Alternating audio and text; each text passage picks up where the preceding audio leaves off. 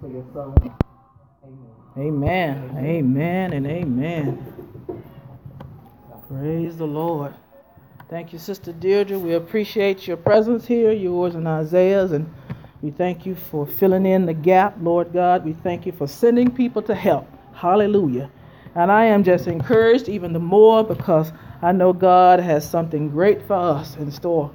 He has something great in store for us, and I just can't wait to see it come to fruition. Amen. Amen. Pray with me if you will. Father God, we thank you. We thank you for the word that will go forth today. I thank you, Lord God, that the word will go forth with love and with power and with might. Father God, we thank you for each of us whom have gathered here today, not only to just praise and worship your name, but to hear your word from up on high. We thank you for a rhema word, Lord God.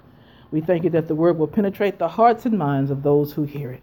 Through Jesus Christ our Lord, we ask it all. Amen. Amen. Amen. If y'all will please turn with me to Philippians, the book that so many people misspell. The Philippians, the Philippians. And the best way to remember of how to spell Philippians is it has two P's and not one. It has one L and not two. So that is the best way to remember how to spell Philippians. It has, well, actually three P's, but it has one L. But most people try to spell it as Philippines, and it's not Philippines, it's Philippians. Many people have done it, not only Steve Harvey, but there are many that have gone before him and probably many others behind him who will continue to misspell Philippians. Amen? Amen. So if you will stand with me and turn to chapter 3, verse 12. And we're going to read through verse, we're going to read through verse 16. So Philippians chapter 3, verse 12 through 16. Yeah, I think that's where I want to stop. Yeah, 16. Not that I have already obtained all this, or have already been made perfect, but I press on to take hold of that for which Christ Jesus took hold of me. Brothers, I'm going to add, and sisters, I do not consider myself yet to have taken hold of it all. So that means I haven't comprehended all of it.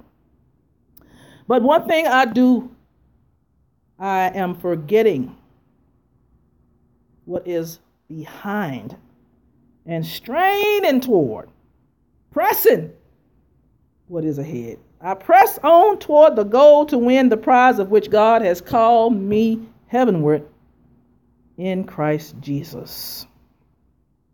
This is the part that blesses me.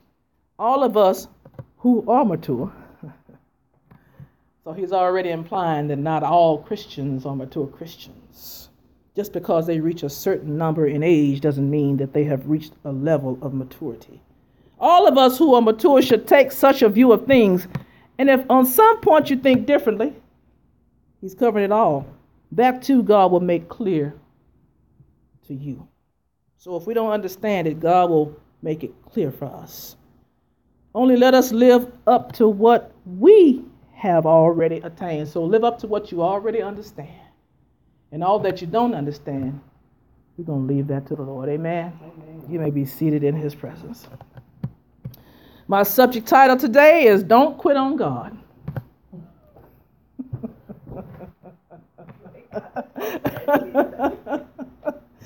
Don't quit on God. And I have just some quotes from different people that I want to share with you today, and then I will expound briefly upon the word. Most people don't want to be a part of the process. They just want to be a part of the outcome. But the process is where you figure out who's worth being a part of the outcome. So most people don't want to be a part of the process. They just want to be a part of the outcome. They don't want to do the labor. They just want to get paid. Amen. But the process is where you figure out. It's the process. It's the process. It's the process. It's the process is where you figure out who's really worth being a part of the outcome. Because not everybody you invite in is worthy to be a part of your outcome. Look for 3 things in a person. Three. And I want y'all to write this down. Look for 3 things in a person. And this is very important, and I want you to get it. And that's why this man is so successful in so many business ventures. He said, look for 3 things in a person. He says to look for intelligence, energy, and integrity.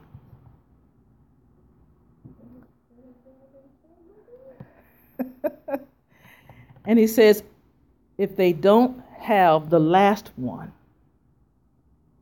don't even bother with the first 2.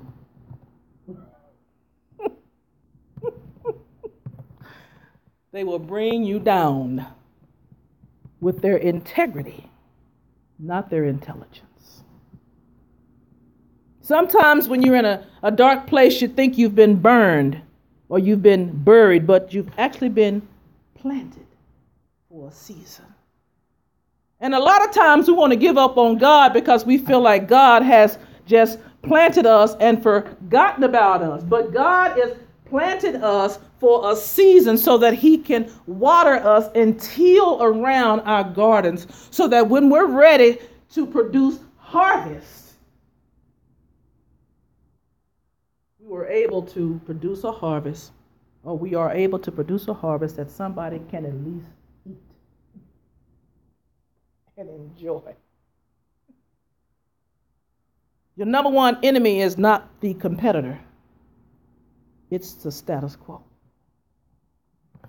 So often we try to keep up with the status quo because we feel like that we are behind or we feel like that we need to catch up with everybody else. But God has us in a place for a reason and for a season, not for a lifetime.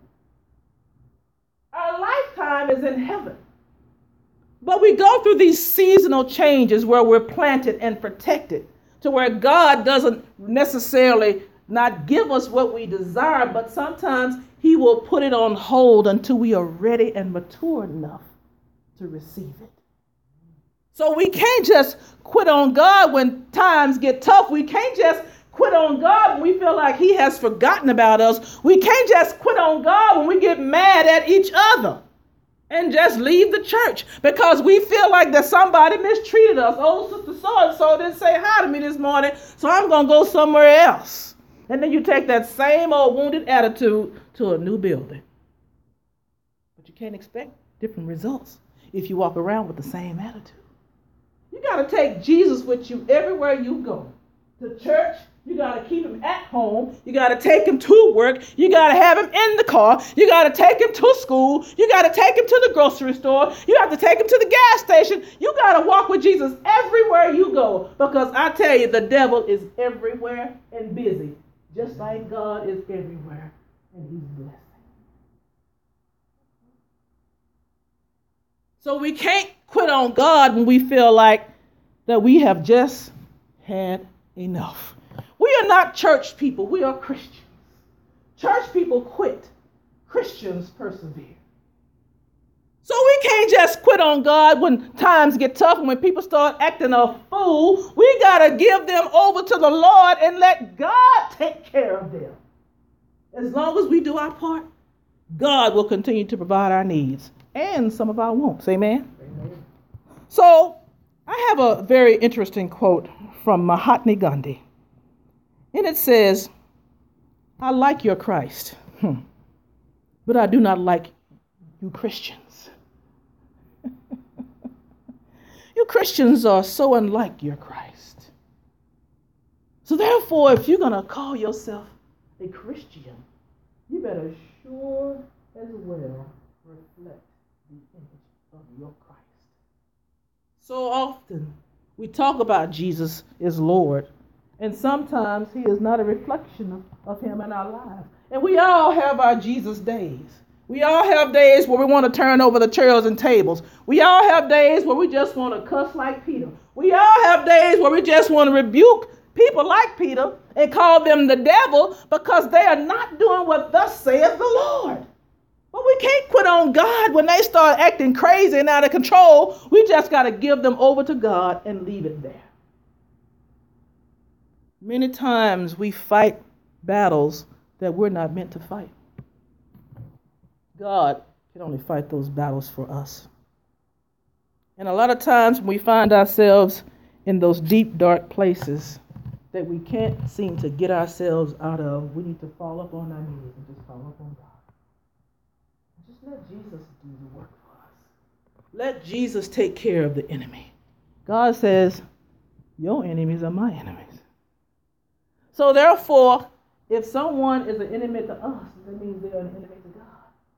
So we can't worry about those people anymore. We got to know that what we're doing is what God has called us to do, and we'll leave the rest of the people to God. Amen?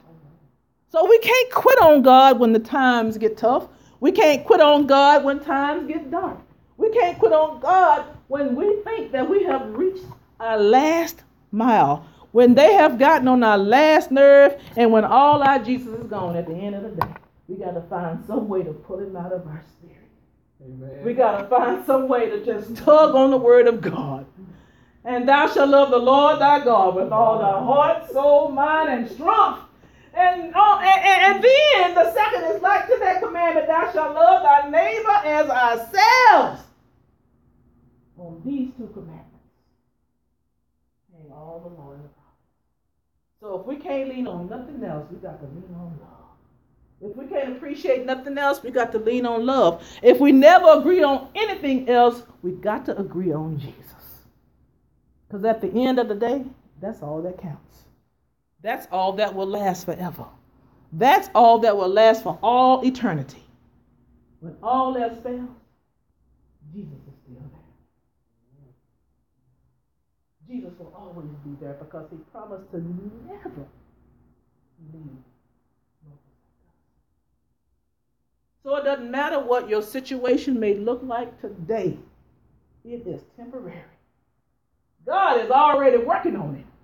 God has already worked it out. He's already created a solution for the whole thing. So all you got to do is walk it out. Just walk it out, sister. Walk it out, brother. It will change. Your prayer will help to change. Your faith in God will help to change. Your faith in God will help to move his heart to change your situation, to change my situation, whatever that situation may be. Nothing is too hard for God. So we can't quit on God. We can't quit on God, even though we want to try, and even sometimes we want to. We can't. Because God didn't quit on us. Because when he saw our sins, he sent Jesus to die on the cross. He said, Deirdre, you're worth it. He said, Doris, you're worth it. He said, Isaiah, you are worth it. You're worth fighting for. So I'm going to fight you on this cross. I'm going to nail all your stuff to the cross. I'm going to go to the grave, and then I'm going to get up for you with all power of heaven and earth in my hands. So therefore, that I have the power to fight for your stuff. I have the power to keep the enemy from keeping you from your stuff. I got the mighty from God, the might from God, the wherewithal, the knowledge, the wisdom, the power to do whatever it is I need to do in your life, my life, your life. The enemy has already been defeated. He was defeated on the cross. So know that the battle is not yours. So don't give up on God. Don't quit on him. God ain't going to quit on you. Stay faithful to him. We are married to the Lord. Ain't no such a thing as divorce, Harpo. Ain't no such a thing. We can't divorce him, and he don't want to divorce us. So we have to stay married to the cross. And we each have to carry it. Jesus carried his cross, so we got to carry it out. Paul had to endure that thorn in his side, but God said, my grace is sufficient. He said, my power was made perfect in your weakness. So wherever you fall short, God can make up for it. Wherever your strength falls short, I can do all things through Christ who gives me strength. So don't quit on God. Don't quit on God. Let God fight your battle for you. And you're guaranteed to win. Amen? Amen? Amen. Let us pray. Lord God, we thank you for this word. We thank you for the word that you have placed in my belly to share the good news with those whom you love. We thank you, Lord God, for all the things that you have provided to keep us, to carry us, and to care for us. Lord God, we thank you and we bless your name this day and every day for who you are and for whose we are in you. We thank you for the blood. We thank you for Jesus Christ. We thank you for his ultimate sacrifice. Now, Father God, be with us as we leave this place, but never from your presence. Go with us, God, to our destinations on this day. Give us travel mercies, not only this day, but throughout our week until we meet again. And the church said, amen. Amen. Amen. And amen.